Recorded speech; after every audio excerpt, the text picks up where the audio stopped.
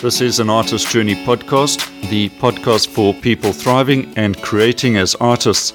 I'm your host, Malcolm Dewey, and let's begin.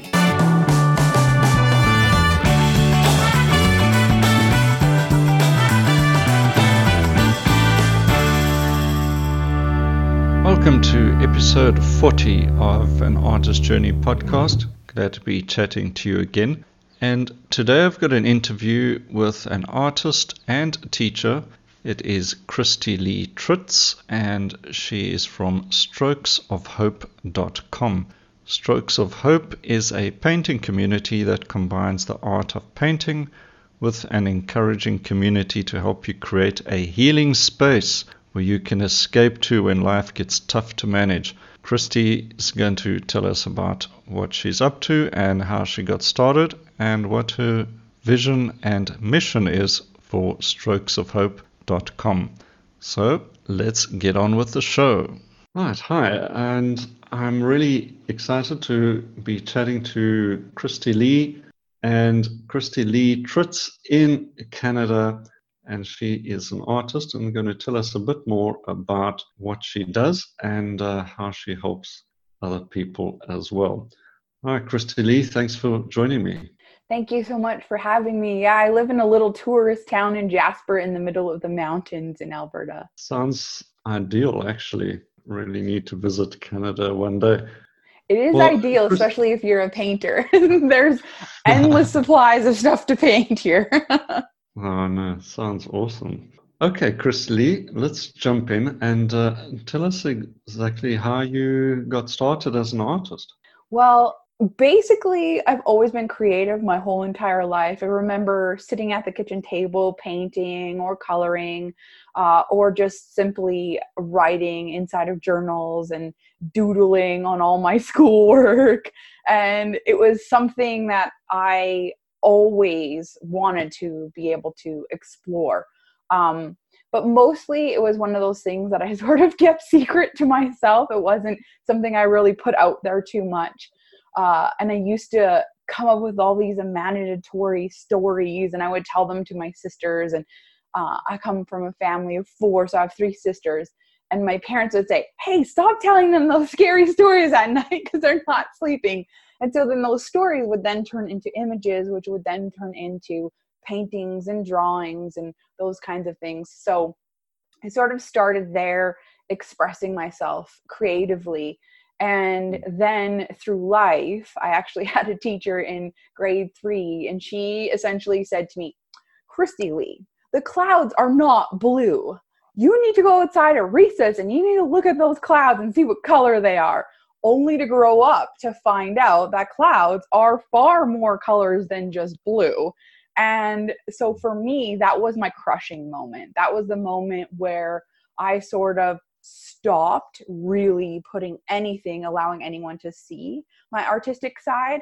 And I really hit it then. I called myself a closet artist because literally I would take all my stuff and put it in a closet and hide it.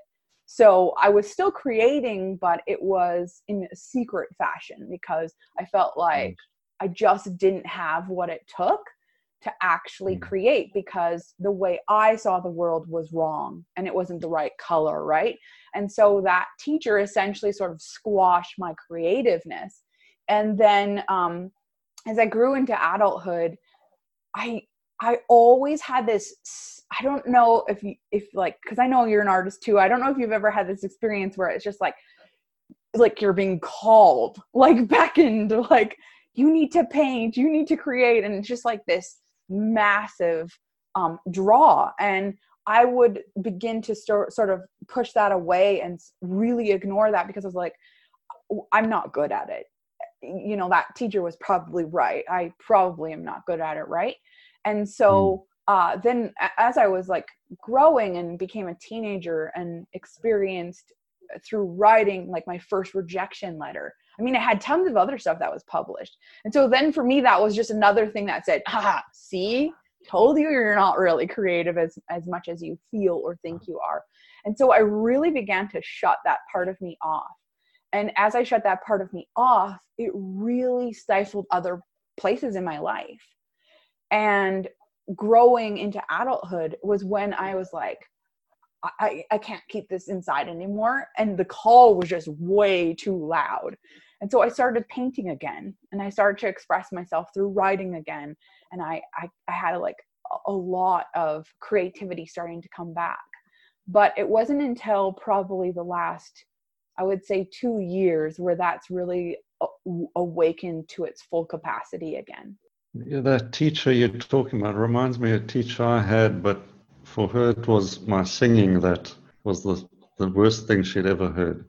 Oh, And yeah, I feel bad because I think teachers sometimes and other people don't really realize the impact that they have on young lives and how that's going to impact their life for a very long time afterwards. yeah, I could have been a rock star. Yeah. Maybe she got it right. Anyway, so you obviously had to overcome a lot to get your confidence back. What would you describe as the most difficult part for you in actually getting your creativity out there to share with others?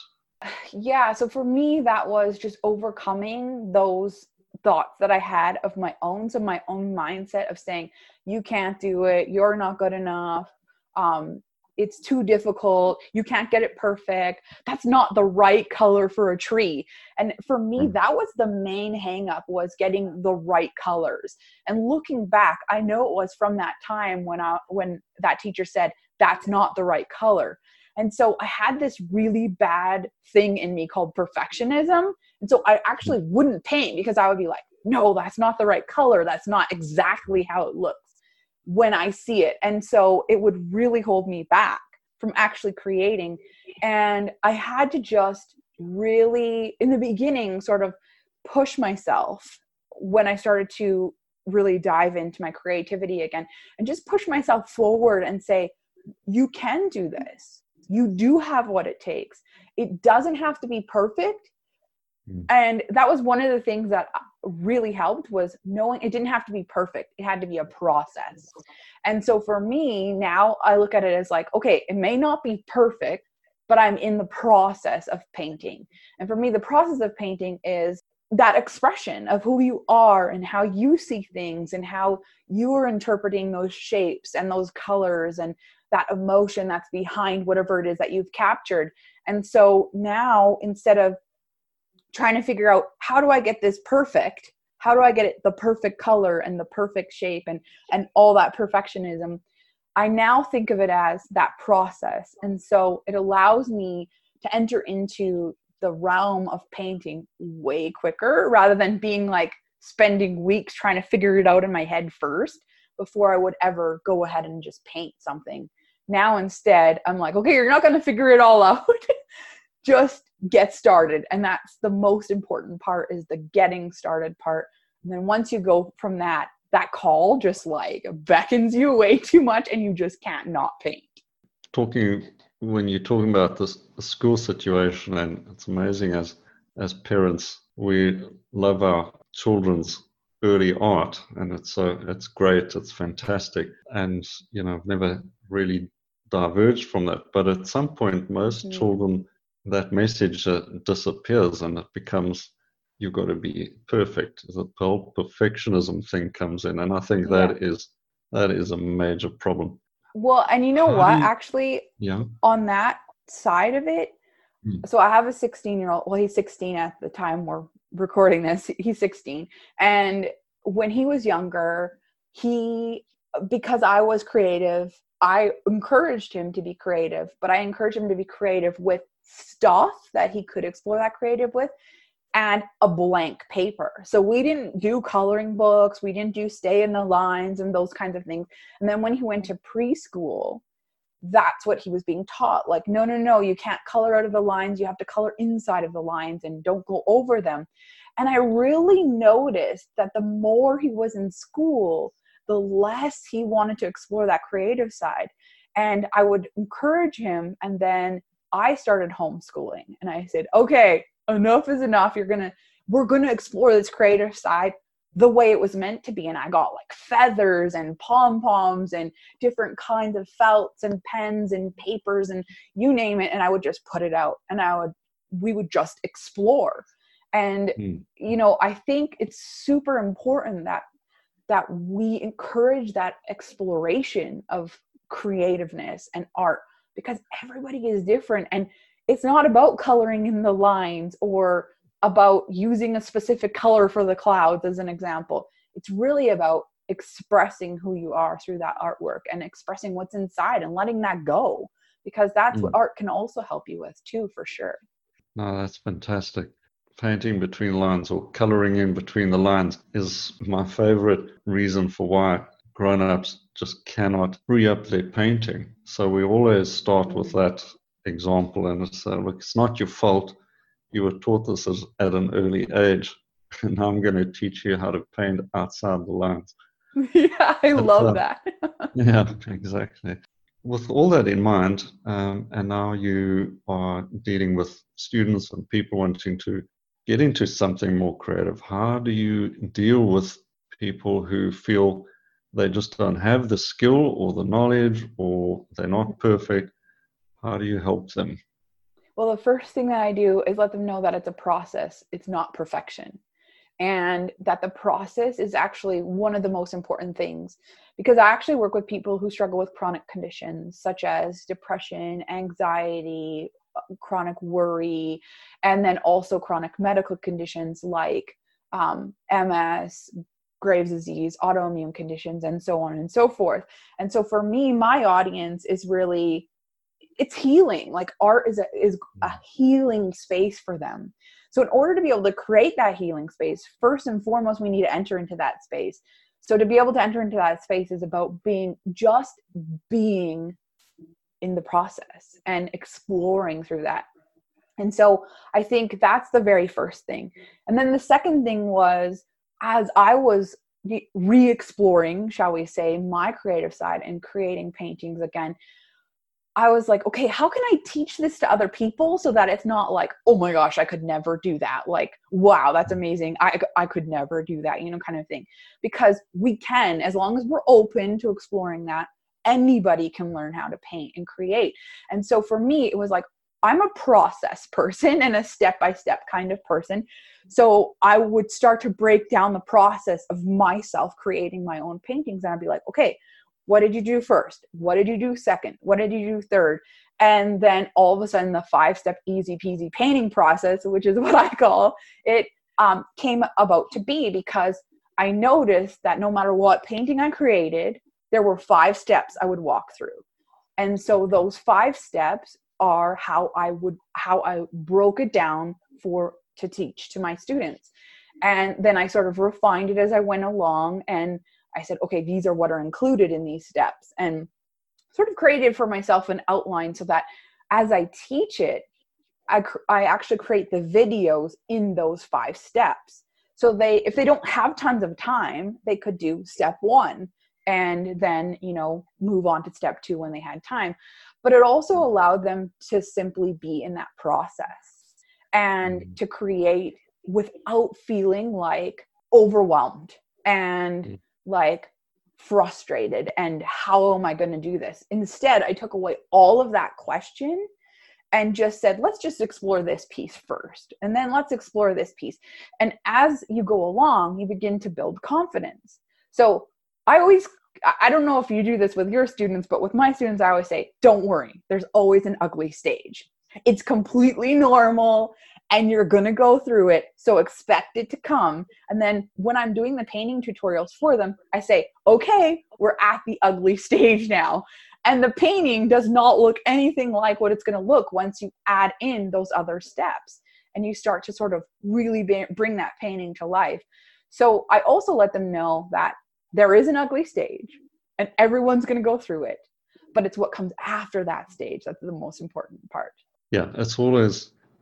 somebody once said, first thing you do when you've finished a painting is you start your next painting. Don't fall in love with your first painting and just stop there. And I think it actually applied to maybe it was an author or something, but when you finish your first book or you finish your book, start the next one.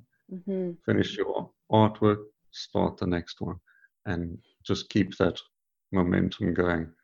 And if you get And stuck, you can yes, put that one aside for a little while and start a new yeah, one. Like, I think that's important too, is not feeling right, like you have to sit down and complete the whole entire thing, because you might need exactly. just that little extra spark of inspiration that might come in a few days. Yeah, work in progress. That's what I call it. I have many Yeah. others. So, Christy, what inspired you to become a teacher? Why was that important to you? So I actually did teach in high school. I taught cosmetology class, and I taught other things, and I thought, you know what? I have the teaching background. Mm, I absolutely love creating. How can I marry these two together? But I also saw a huge, it actually makes me emotional thinking about it, so I'm going to try not to cry, but a huge sadness in the world. And for me, it was that really pulled me towards that, because I was like, we don't need to watch people suffer. People don't need to be in that space of suffering. They don't need to be in a space of feeling like life doesn't matter, and like that their life doesn't have purpose. Especially when you struggle with a chronic condition, you sometimes feel like you don't know what the next day is going to bring to you, and you can feel like you're a burden on other people, and your life can be difficult. And so I saw this huge need that also creating had helped me with, because I struggle with a chronic medical condition that's an autoimmune disease. And so for me, every day was sort of a question, and I didn't know. And I wanted to see people break free from that, and break free from saying, you know, this is my life. And instead of being their condition, or being what they were experiencing in life, or being their struggle, that they could create that healing space, so that they didn't have to be that, whatever it was, but that they could experience that and be going through that in life, but know that that's not who they are, and that doesn't define who they are. And so for me, through the art of painting, that was a way in which I could help them, you know, work through those struggles, help them really overcome the kinds of things that they were experiencing in life. But also, we all need that space in our life where we can escape to, where when life is just really difficult in that moment, we can go there and we can say, you know what, this is difficult right now. But when you experience painting, it's like you enter into a completely different world, and mm, just you and that canvas exist, and literally everything else falls to the wayside. It's like you are transported somehow. And that's the part of painting that I loved so much. And I thought, you know what, other people need this, and the world that we live in right now is crying out for that space to create that healing, to escape to when they need that de-stressing moment. And I think we're so go in our lives that yeah. it's kind of nice to just like sit there and let time pass and just explore our creative side. And I think there's nothing more beautiful than that. And for me, it came from that place of being in that space.